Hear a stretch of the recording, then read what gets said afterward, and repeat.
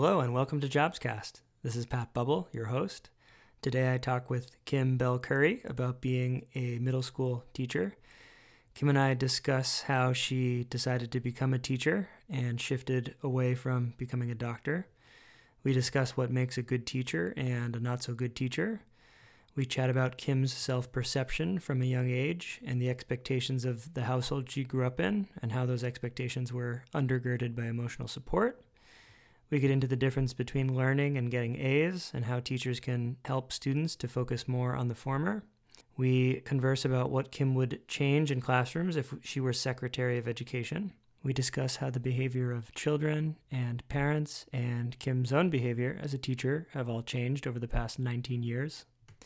We talk about tact and empathy, about how the digital world seems to be affecting relationship building and emotional development among middle school children. We get into the importance of learning how to make mistakes, and we talk about the importance of strong school cultures and misconceptions around teaching, and how hope and passion tend to get tempered by realism and adulthood, and what we can do about that. And, of course, there are some great stories about kids. Kim talks about boogers and cell phones, and there's a story on the more serious side as well about trauma. As I work in education, this topic is near and dear to me. I don't share much about my own journey as an educator. I probably actually shared more in last week's episode with Jason Gotts, if you're interested. But there's so much to be said about education.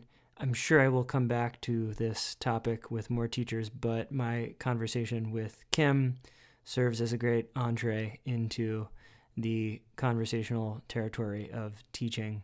I will share a quote from Plutarch with you and leave you with a conversation. Plutarch says, "A mind is not a vessel to be filled, but a fire to be kindled." I now present to you my conversation with Kim Bell Curry.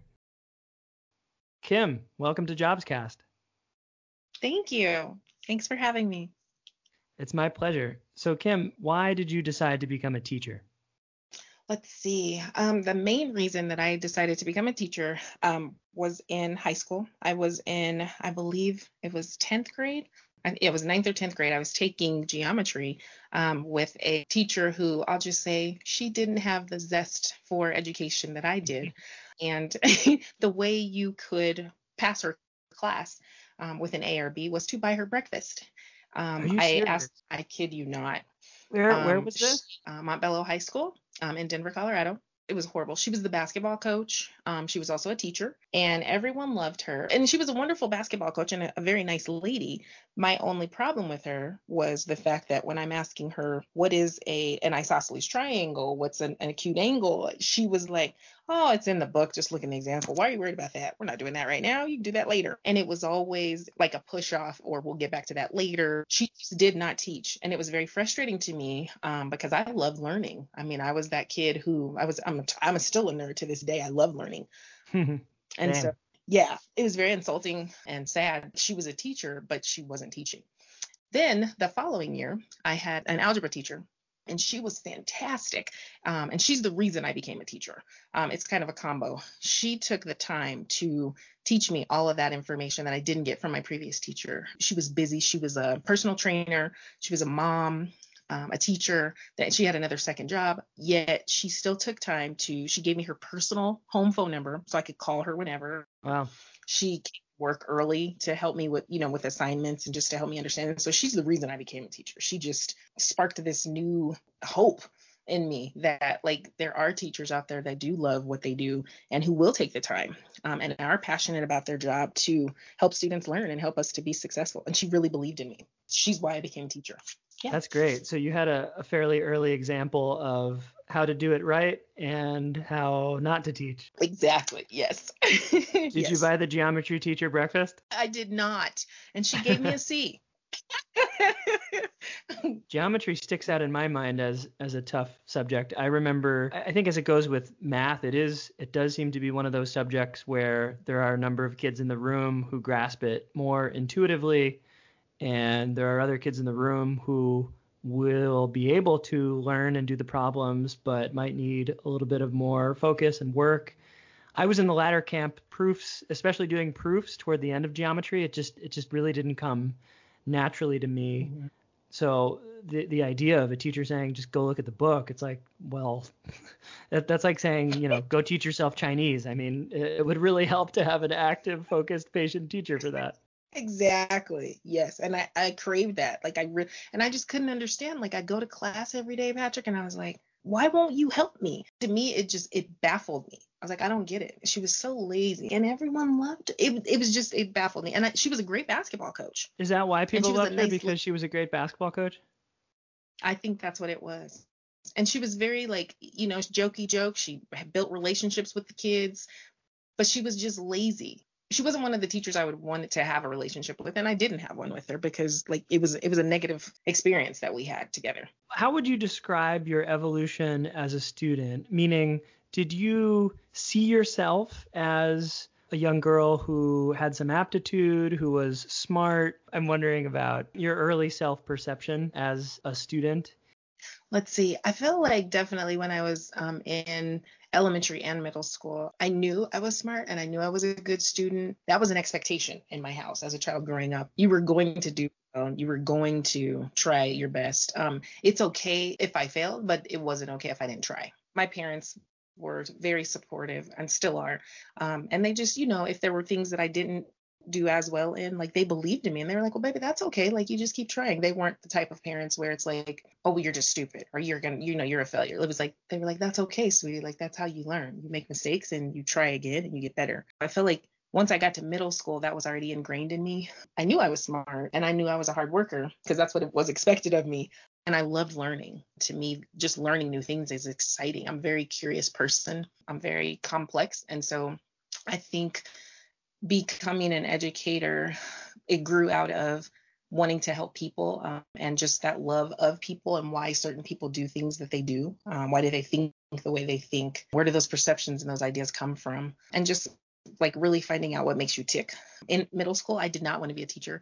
I wanted to be a doctor. And when I got to high school and it was time for us to start going out and doing practicums and deciding what you want to do and applying for colleges, I went and shadowed my doctor because I love my pediatrician. Yet I found out her job was really hard. I did find that I loved kids. And so I was like, oh, I want to be a pediatrician. So I went and shadowed a pediatrician and it was wonderful the first 3 or 4 days. The last day that I was there shadowing her, there was a baby who came in and she couldn't figure out what was wrong with the baby. They're doing all these tests. The baby's crying. You can tell like she's in pain. And to me, Patrick, that was so hard. And I was like, I can't do this every day because they can't talk to you and they can't tell you what's wrong. And I don't want to be poking and prodding and doing all those tests trying to figure it out. And that just crushed my heart. And so I never went back. And she was like, well, it's not like that every day, Kim. And I was like, I just can't do it. And I was very emotional. So it came in high school. It came after that. My counselor was like, you're a people person. You get along with everybody. You're very likable. She was like, what about teaching? And I was like, I looked at her, Patrick, and I was like, teaching? I was like, I never thought of it. So I went and did a practicum at a school and I loved it. I fell in love with the kids, the teacher, the process, all of it. And I just, from there, it just grew and I skyrocketed. And I was like, yep, this is what I'm doing. That's and I definitely. So interesting. It's a really interesting point. It makes me think I need to get a pediatrician on this podcast at some point because I think about that work, teaching, medicine. These are some of the indispensable jobs in the world. And it strikes me that with regard to taking care of babies as a doctor or small kids, I would imagine becoming any kind of doctor, obviously it comes with the prestige and status of having a very respected job and the salaries tend to be good. But of course, being a doctor is extremely demanding and time consuming. And perhaps what's even more intense about it is that you have to see innocent babies suffering who can't communicate with you, which sounds like hell. That sounds like the worst thing for anyone to do. And so, but it occurs to me that you must get into that specific branch of medicine. One probably has to, I don't know, have like a really thick skin or almost be like hardened to some of the emotional, intensity, because if not, then like I would have the same reaction you would have. I would be like, oh, I can't do this. This is way too emotionally overwhelming. but doctors administering care have to kind of keep their cool and not get caught up in their own emotions. So there's like a kind of paradox to me, because it seems like you need to have that emotionality to be interested in the job in the first place, but then you sort of have to turn off that emotionality to do the job well so as not to get overwhelmed. There's kind of a paradox right? there. It's weird. It's like you have to be able to detach. That's a concise way to put it. Yeah, for sure. Yeah. There was something called the General Social Survey that was conducted in 2007, and it looked at how people talk about pleasure and happiness on the job. And not surprisingly, jobs that were service and community oriented reported the highest levels of pleasure and enjoyment. Teaching was among them.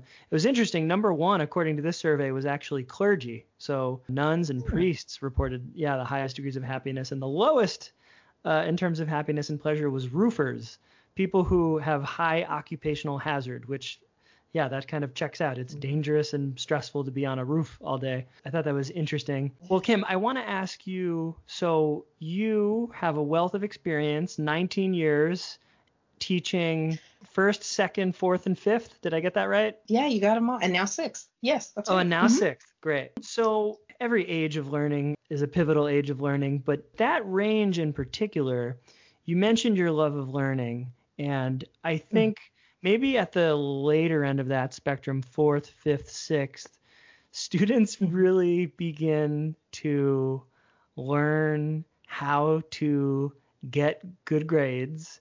And that is not always synonymous with learning, right? Learning content in a deep, lasting way, the kind that could also be character forming and building civic awareness and civic identity. Ultimately, learning as a means of making a person a better person. Getting an A doesn't always achieve that. And so kids often learn, the sort of strategies and shortcuts, thinking about knowing what their teacher might like them to write, stuff like that. What are some of the sort of strategies or methods that you try to employ? How do you try to focus on this sort of broader educational goal that I'm talking about of kind of character forming? Right. I've always felt that it's not so much about the grades. For me, it's more about building those relationships with scholars and with children, and developing hope in them, and developing that belief that you can do anything that you set your mind to. I feel like once a person knows that you believe in them, like anything is possible. And from there, you can just move forward. I mean, of course, I encourage that do your work, turn it in, try. But when a kid is really struggling, and you have all different varieties of students, like you were describing, you have those kids that get the straight A's. You have those kids that maybe they don't really understand it, but it just comes naturally to them. And so they do get the A's. And then you have those kids who struggle. You have those kids who just do the bare minimum to get by. And I feel like once you build the relationships with your kids, that's the key to everything, because that's how you find out how to motivate them, how to encourage them, and get them to apply, as you were saying, being good citizens, being good people, having morals and values. Because to me, that's worth more than any history lesson, math lesson that I can teach you. And so for me, I think that's my key to all of it, is just building those relationships and finding out, okay, what makes you tick? And how can I show you that I genuinely care about you and I'm here for you? It's not about, you have to be a straight A student. It's more about, it's the way you approach it. It's your process. And I'm very nurturing. I don't know if that's from being the oldest sibling in my family. It just comes naturally to me. Since I started this work, it's one of those things where when you're in my class, I'm like, oh yeah, you're definitely, that's my baby. If you're my student, you're always mine. And I always think of you in that sense. And so I would seek later on, because now I work at a K-8 school. So it's from kindergarten to 8th grade.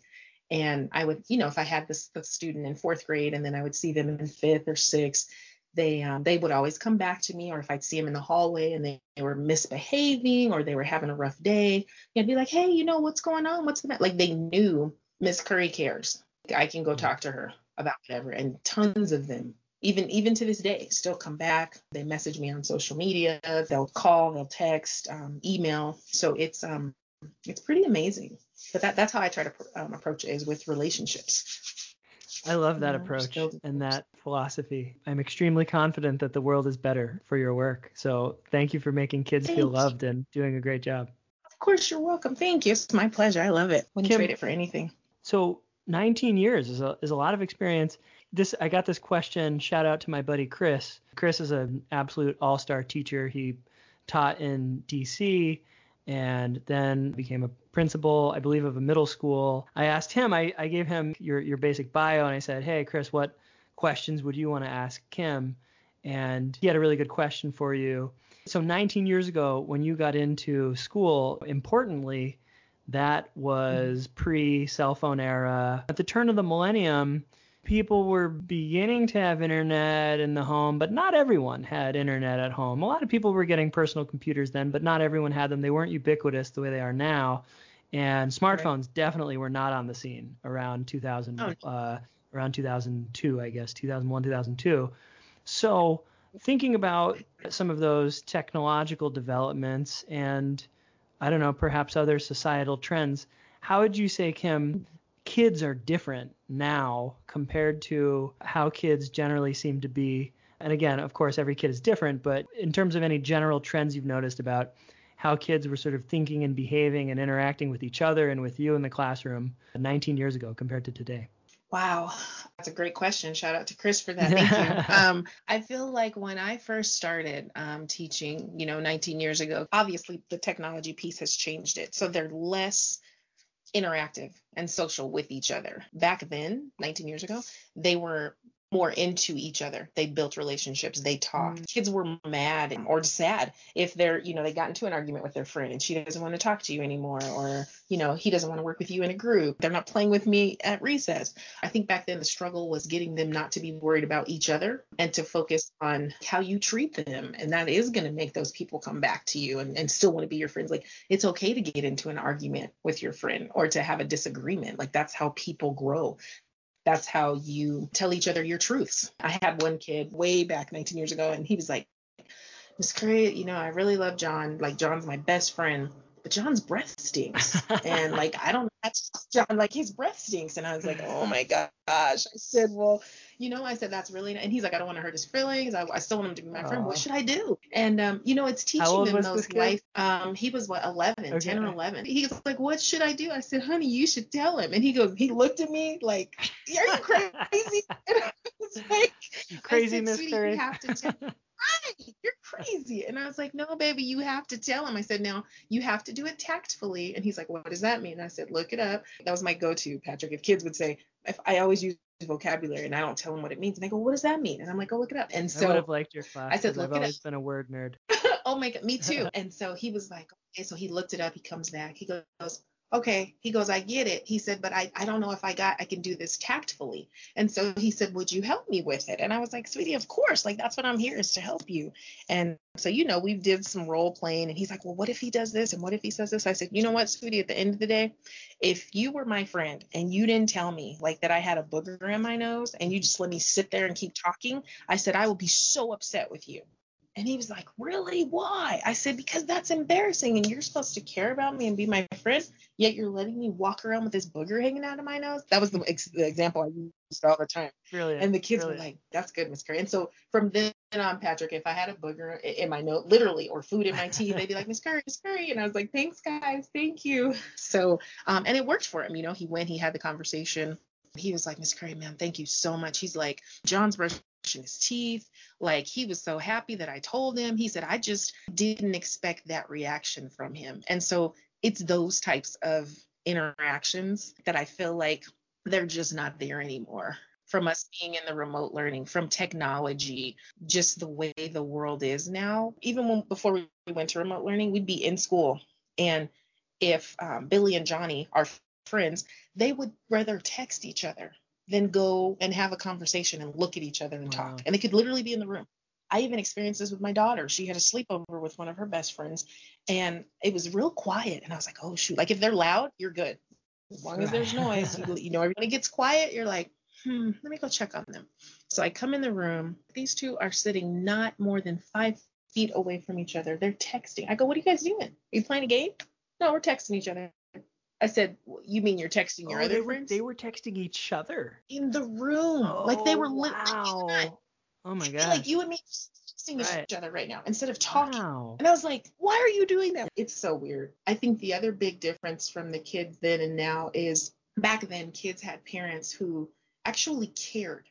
And I don't want to say, Patrick, that the parents don't care now, but I definitely see a disconnect with them being supportive of their kid, checking on them, like making sure they're at least, they're coming to class, they're doing their work. I mean, when you become a parent, that's something that you are automatically signing up for. Like you have to do that. One would And think so. the parents back then, they did that. Like they were on their kid. That's all I had to say was, oh, I'll just call your mom. I'll just write a note to your mom. Please don't do that, Miss Curry. I'll fix it. I'll get it done. Now, that fear is not there. They're not worried about that. We call the parents. We send messages on Dojo. We email, text. The support is not there. We were talking in a professional development last week, just talking about the amount of kids who are neglected, the amount of kids who are not checked on, the amount of kids who just don't come to school. Some of them, it's like, okay, well, you don't have internet in the home. It still goes back to what you were saying. Every family doesn't have a computer. Every family doesn't have internet access. Right. And so those situations are acceptable, and we understand that. But for the kids that you've got iPads, tablets, the new shoes, it's like, okay, you have internet, you've got all this, but you're still not coming to school. And it's sad. Those are the biggest differences between kids then and now. It's hard. It's like, how do you get to them? How do you break that pattern that they have? And a lot of kids, they say, they're just like, I just don't like remote learning. And I get it. I mean, it's rough. We tell them all the time, we don't like remote learning either. Yeah. We'd much rather be in the classroom. Do you think we signed up for this so we could sit in front of a computer? Like, no. But this is where we are right now, and we got to make the best of it. But it's hard looking at their little faces. Yeah. And that's another thing. They don't want to turn on their camera, and I get it. I'm like, sweetie, I need to see you. I just need to know you're there. Can you type something in the chat? Say something on the microphone. I need to know you're there. What a seismic change from 19 years ago until now. And it occurs to me in listening to you, Kim, that I was born in the late 80s, and I think being a young kid in the 90s and then being a teenager in the aughts, and as a millennial, I'm a member of the last generation that will remember life before the internet and smartphones. Younger generations were born with it. They are more digital natives than I am. And it seems to me that one of the sort of overriding concerns, and you spoke to this a little bit, was working on human beings naturally want to connect. Of course, we're deeply social, but the problem maybe in my generation and most previous generations was getting kids to control some of the excessively hostile or hurtful or painful actions toward other kids. So, emotional control and working on good communication and compromise. And I love how your story illustrates doing something tactfully. That's super important too. So in a nutshell, we're sort of talking about dealing with the complex range of feelings that one has when interacting in a social space. And of course, it's scary to deal with other people's emotions. And when we try to predict how people will respond, we sometimes imagine the worst, like little 11-year-old John did. But now it seems that we're not so much trafficking in the negotiation of feelings and emotional complexity. We're just trying to, it sounds like, get kids to feel at all, to feel anything. Yes. Because I think, right, and that's, to me, that's so sad and scary. That's just sort of a reaction I had. I don't know if you want to build on that or respond to that, or if you agree or disagree. I completely agree with you. I think it is so hard to get a reaction from them. We had another PD recently, and it was about rigorous conversations and rigorous questioning. And it's so cute when you ask those questions in class. It's literally crickets. They're not thinking. They don't want to try. And I'm like, come on, you don't have any brave souls out there? I was like, come on, guys, you can't be afraid to try. Like, this is how you learn. This is how you grow. It's from making mistakes. That's okay. I said, guys, if you came to school every day and Miss Curry expected you to know everything, I said, what would be your purpose in coming to school? Why would you do that? I don't even know why you would bother. I said, It's okay for you to not know things, but just getting them to care is so challenging. We just took an iReady test, which is like just to check their reading progress and growth, monitor it, and help us, to continue planning for the year. And I was like thinking, okay, Kim, what's the carrot you're going to hang over their head to get them to do well? Because number one, they're at home. So you're competing with cute babies and cousins. There's the internet, there's video games, your bed, the kitchen, mom and dad. Like there's so many other things that are distracting them that I'm competing with. And so I was like, okay, what can I say to get these babies to focus and like to try to improve? So of course I told them the basics about doing well so that, you're put in the right classes so that teachers are planning appropriate lessons for you moving forward. So when you go to the next grade, like you're prepared, your teachers go, oh yeah, so-and-so can read, they can do this. But then it was like, but what's the cherry on top, Miss Curry? Because kids don't care about that. And so I said, you guys can choose to be excused from a class period. Like you can choose one class that you don't have to go to. They were like, well, do you have to do the work? Yes, you have to do the work. You just don't have to go to class. Okay. I said, great innovation. Alternative. I'm trying here. So I said, you can also choose to be excused from an assignment. You can pick an assignment, and now it has to be teacher approved, that you just don't have to do. They go, well, what does that mean? I said, you get a free A. Oh, okay, that's cool. So they start, the enjoyment, the excitement starts building. They go, what else? So I said, well, the last one that I was thinking about was the amount of points you increase on your iReady test. We can add those points to any of your assignments in any of your classes to help boost up your grade.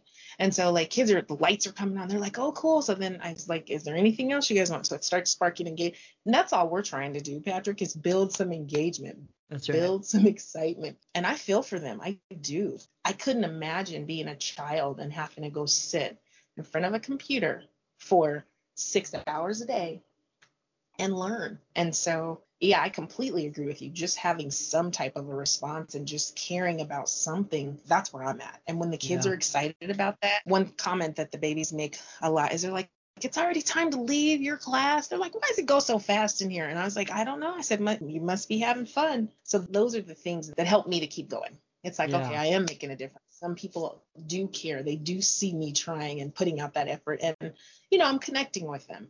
But yeah, I completely agree with you. We talked about the evolution of kids, but how about yourself? How would you describe some differences in the thinking and behavior of the Kim Bell Curry of 19 or 18 years ago compared to the past few years?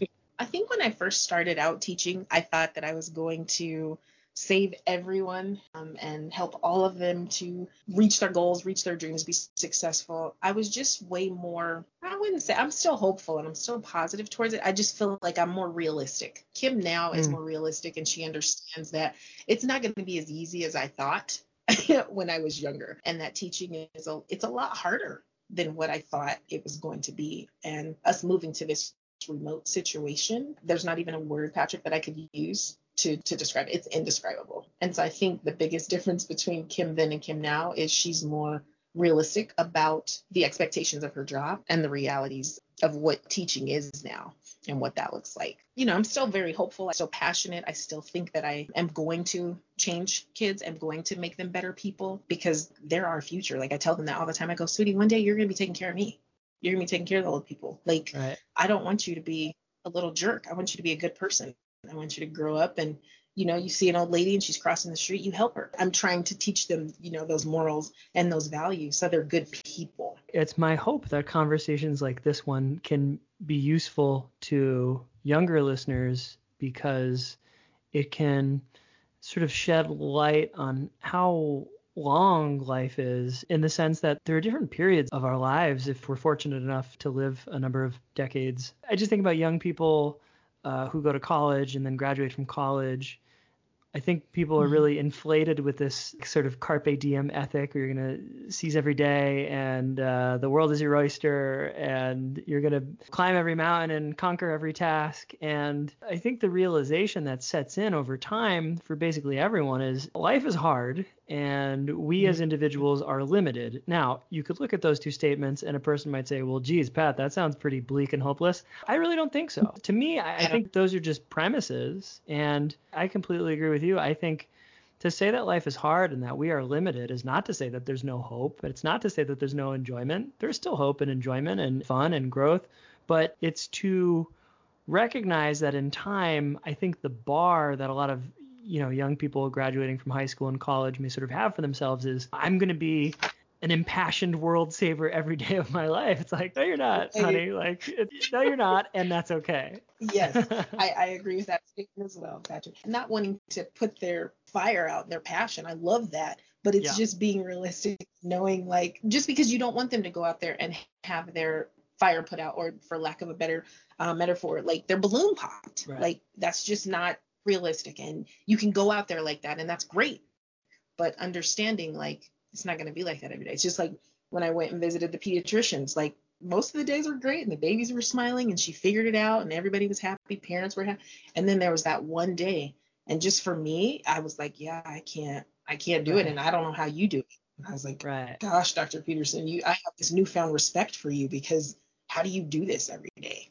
I don't get it. And to tie this part of our conversation back to what we were saying earlier about our shared concern of simply getting kids to feel the good, the bad, and the ugly, I'm always wary of projecting in life. One cannot understand the deep intricacies and complexities of another person's mind and heart. I think in a lot of ways we're even strangers to ourselves. I think there are things about myself I don't even understand. So given that, I really don't want to be overly dramatic or general when looking at an entire generation and saying, oh my God, they're not doing the kind of socio-emotional learning that I was doing as a kid, therefore they're doomed, therefore it's a tragedy. I mean, I want to leave open the possibility that even the two kids on their sleepover sitting 5 feet away texting each other, I want to leave open the possibility that there's some kind of learning or some kind of sharing there that's just foreign to me, that I really can't see or feel, but that they may be okay and that they may be acquiring morality, identity, civic skills in just new ways, just 21st century,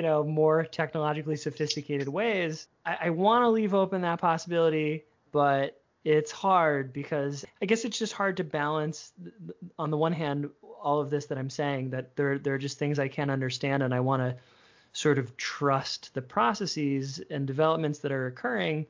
But on the other hand, I'm not willing to relinquish the notion so easily that learning how to be a social creature in the world is not only important, but is the stuff of life. I guess there's nothing yet, even given how different the world is now compared to 20 years ago, that makes me think there's anything more important than relationships. I still believe relationships are the most important part of life. It's very tough to sort of balance these two concerns. I keep saying things that I intend to be questions, and then they end up just me sort of bloviating. So I don't know if you want to react to that, or again, agree or disagree. No, you're fine. I completely agree with you. I share in your thoughts of like, I hope that there is some form of like, it's a positive and they are building those social skills and those connections and those relationships. But I agree with you, and I share in your comment of, I don't know if it's there. Like, I don't really know if it's happening. I don't know how genuine and how authentic they are.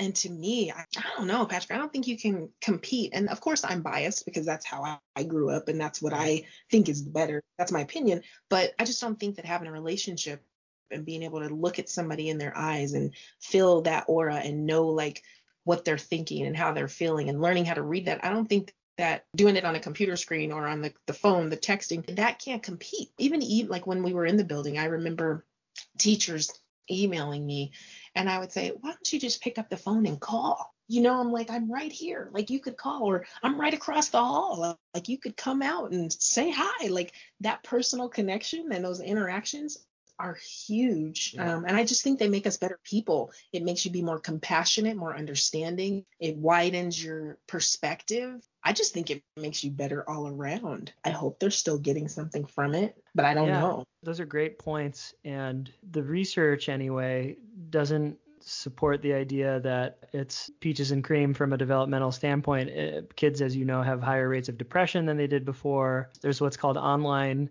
disinhibition effect, which doesn't pertain only to kids, but to adults as well, where if you have a screen that is protecting you from a negative response from another person, then it inclines people to, just think about YouTube remarks, right? Like how nasty and cruel they could be because they seem impersonal and depersonalized. So online disinhibition effect is this phenomenon whereby people have an easier time and are more quick to be mean, harsh, cutting, ungenerous, etc. When typing things on a computer. They'd be less likely to do that if they had to deal with the emotional consequences of seeing another person hurting in front of them. So yeah, there are things that are certainly there that we see that are concerning. But we gotta I'm gonna take a cue from you and just keep trying to be innovative in eliciting feelings and getting people to care. I think that's what it's all about. That's so huge. I completely agree. As I was seeing certain things, because of course, even in remote learning, you have kids who they are mean and hurtful in some of the things that they say. Now, granted, this class that I have right now, Patrick, they're wonderful and they're very kind. Oh, great to hear. They are very helpful. Yes, they're very helpful to one another. But you always have one. There's always that, and I hate to say bad apple, but there's always an apple that's different. And it's okay to be different, but it's Sure. you can't be mean. It's like you can be different, but you can't be mean. One thing I've learned, Patrick, is like I the first time I encountered a mean child who was just literally mean to everyone else, I was like, what is wrong with you? And in my earlier days, I would say that to kids. I would go, what's wrong with you, sweetie? Why are you so mean? And the one baby that I actually finally made that connection with, she shared her story with me. She had been abused emotionally, sexually. Yeah. She was neglected. And so it came out. That's just how she responds. Like, that's what how it she manifested. Yeah. And I was like, oh my gosh, like I need to step back. And before you judge, Kim, it was like, you need to step back and understand where are they coming from. And some kids just need to be retaught, and I think that's the beauty of working with kids is they are reteachable. It's not too late. And I think that's the beauty that I feel like, in being able to work with kids versus adults. I don't think I could work with adults all day, Patrick. I just don't in that capacity. Do you know what I mean? Like, I know I'm a teacher and so I work with other teachers, but the beauty is that most of my day is spent with kids. So when I have to go do a PD all day and it's like, oh, there's no kids PD day. Some teachers are like, yeah. And I'm like, no, like I'm over here sad face. Like, I would rather work with the kids, but they just need to be retaught. They just need to be taught how to respond, how to be kind to each other, how to let people know, hey, I didn't like when you said that to me. Don't just lash out. Or for some of them, that's all they know. Like, that's what they got at home. And so I think just learning that and being able to step back and take other people's perspective into account. And that's why I said building relationships is huge. You can't do that from a screen. You can't do that with text. You just can't. Kim, I probably should have asked you this at the top of our call, but have you spent all 19 years of your teaching in the same school? No.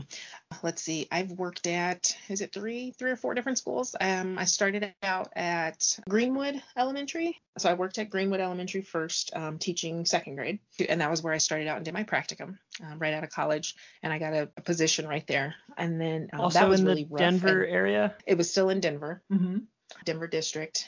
It was downtown though. It was closer to my college, the college that I went to. Like I said, it was where I would go do my practicum. So when you become a teacher, you have to, of course, go and spend lots of hours with teachers and students so that you can build your craft and learn how to deal with certain situations and just get comfortable with the whole process. I had a teacher. We were it was an inner city, very low socioeconomic school, high turnover rate for the kids and the teachers. And it was one of those things where she was leaving. Her husband got a job. They were moving to like New York. And she was like, Kim, I'm leaving. I know you're almost done with your schooling. Would you like to take over for me and be the long-term sub for the rest of the year? Oh, wow. And I jumped at it. I said, of course. So it was second grade and the kids already knew me, which that was the beauty of it. But coming in, Patrick, after someone out, the one thing I learned is I would never do that again. I'd rather be the teacher who starts and then leaves, because it's so hard, especially me being new, coming in after she had already set up her rituals, her routines, her expectations, and then me trying to come in and still be me. Either you have to fight that battle of, I'm not Miss W, like I'm Miss Curry and this is what I'm doing. And so that was rough. I did it, but I will never do that again. So that would be my advice to any teachers. Yeah, don't do that. I mean, if you just need it, okay, but it's going to be an uphill battle. And then let's see, after that, I went to Maxwell Elementary and I was there for about 9 or 10 years. And that was also Denver district, teaching 5th grade. I then got a job at McGlone Elementary. No, it was Oakland Elementary. These are all Denver. I taught first grade. These all public schools, Kim? These were all public schools. Yes, all public schools. I taught 4th grade in a different district in Cherry Creek for like a year. And that was weird. It was a track school, Patrick. And so it was like they tracked on and tracked off. I don't know if you've ever heard of that. You go to school for like 9 weeks and then you're off for 3 weeks, the kids and the teachers. And then you go back on for 9 weeks and then you're off for 3 weeks. What's the idea behind interesting. that? I think they did it because their school was so large, the population was so large, and they couldn't fit everyone in the school. And so by them rotating, yeah, it was crazy. But the parents loved it because it was like they could schedule vacations and time with family. And I didn't like it. I thought it was crazy. But they loved it. The current school that I'm at now, this is my 9th year at Omar DeBlair, where I'm at now. So given that diversity of environmental experience, how much does school culture matter in terms of school leadership, support staff, facilities? Oh, it's huge, Patrick. It's everything. Yeah. It is everything. Yeah, that's an easy one. It's everything. If you don't have that, it's what is it? A windstorm. It's a dust. It's horrible. Like there is no guidance. There's no leadership. Or if there is, I've been in schools where it's been split. I've been in schools where you don't feel supported. You don't know what you can do. You don't know who to go to. I've been in schools where there is no school culture. It's just like you're kind of there. You go and you do a job, and the teachers they don't really build relationships with you. They're not supportive to you. They don't care if you're successful. It's like, did you do your plans? Did you do this? Okay, we have to do, like, it's more like a corporation. Do you know what I mean? Oh, wow. And it felt cold. Yeah, some places were very cold. So yeah, I think school culture and leadership is everything. For someone who hasn't been in school for a long time and who has no teacher friends or family in network, what would you imagine might be some misconceptions people have around what it means to be a teacher? I feel like some misconceptions people might have are that teachers just give assignments, expect the students to do them. We grade them. You meet with parents, and you have summers off, and it's a cake job. I don't really think people understand all of the additional work and time and thought that goes into being a teacher. Most teachers don't spend their summers just relaxing. Like, we're planning, we're thinking about how can we make it better for next year. The things that I failed on or I didn't do as well on this past year, how am I going to improve those? How am I going to make it better? Most of the year is spent in meetings. We spend a lot of time meeting and talking about kids, and I don't think people know that. I think the emotional demand of teaching is severe. A teacher has to be a feeler and a thinker and a doer in the classroom, among other things. I have a lot of teacher friends who've been in classrooms for some time and have experienced tremendous burnout from the emotional exhaustion. From what I've seen and heard, it's a tough job. And of course, teachers do not get paid what doctors get paid, importantly. Kim, this is another Chris question, since the first one went over so well. Here's another question from Chris. We'll go to the macro for a moment. You're the Secretary of Education. You are given vast resources at your disposal, and you could make one big bet to invest in or change public education in America. What would it be and why? Yeah, Chris has great questions. I think in all of my years, the one thing that teachers are always asking for is time. And I don't know how you invest more time, Patrick, or how you buy that, but I feel like time to do the work that we need to get done, it's a big ask. One thing that teachers have is so much on our plates, and we don't have enough time to get everything done. And that's why, like, it spills over into well after 3:30 or 4:15, whatever time your day is over. And for a lot of us, it starts early in the morning before we even clock in, if you're a morning person. And so I think something that would be wonderful to invest in would be all teachers have personal assistants who are teachers. And so, like, not just having one teacher for a classroom of 30 kids or 25 kids, but having 3 teachers for that one class to get everything done and to be effective and efficient and, like, really beneficial. I think we need more adults. You need more people who are skilled in their craft, who know what they're doing, who know what kids need, who care about the kids. Because you can't just it takes the right also combination. Like, you can't just throw anybody in there and say, okay, well, you have 3 teachers. Why are you not successful? It has to be the right type of individual. Right. Who is going to give those kids what they need. You need to be adaptive. They need to be willing to change for the kids, because, like, at the end of the day, if you're not there for the kids, you're there for the wrong reasons, and you should leave, because eventually it's going to break you. And so, yeah, I think that's what I would say. I don't think we should just have one teacher in a classroom. I would invest in having more teachers assigned to one specific class. We need more hands on deck. I think that was another reason too why back in the past, education, I think, was so much more successful. I remember my mom coming up with, like, she did the cutouts, or she did the graded some papers, or you know what I mean? She laminated some stuff, or she would come up and make copies at the school. Parents were more apt historically to come in and to give their time and to give their support for their kids' education. I see that lacking. We had a parent, I don't know how many years ago. I remember her baby's name. I don't remember her name. His name was James, and his mom was amazing. She had about, what was it? I think she had 5 or 6 kids. Wow. I think 2 were adopted. Like, you could tell she loved kids. She just loved kids. Yeah. And she was awesome. She came up to the school, Patrick, like she had a schedule. She was like, Miss Curry, what do you need? When do you want it done? I left her notes. She came in and got what she needed and did it. If I wanted her to work with kids, she worked with kids. And so she was just amazing. And she did that even after her kid left. You know, she still came and supported and just gave back to the community. So I feel like everyone says how important kids are and education is, but everybody's not putting in and doing like what they need to. You can't just, and it's not something where you can throw money at teachers, because I know that is a huge issue. Like, we're not paid for what we do, but you can't throw money at that. I feel like you need manpower. I don't think they'll ever be able to replace teachers. You know, they have, like, at the grocery stores, they have the U-scans where you can check out by yourself. You can't do that. There's not going to be a self-teaching kiosk. Right. You can't do that. And so, yeah, I think that's what I would invest in, Patrick, would be training more teachers and developing, like, the right type of individuals to go into the classroom, and not just having one, but having multiple to support. Even if you only have 20 kids, that's hard to effectively do what you need to do in a timely manner. Like, they talk about grading papers, giving feedback, supporting the child social, emotionally. I mean, the list goes on and on and on. And then all the meetings you have. I mean, just think about it. If all of us didn't have to go to the meetings, you know, some of us could still be getting the work done. You know, like, you can have a representative. So, like, student council, it's like, okay, I'm the president, I'll go and I'll come back and report. I just, yeah, there's definitely a breakdown in the process. Of course, curriculum, I would say something about the curriculum as well. It needs to change.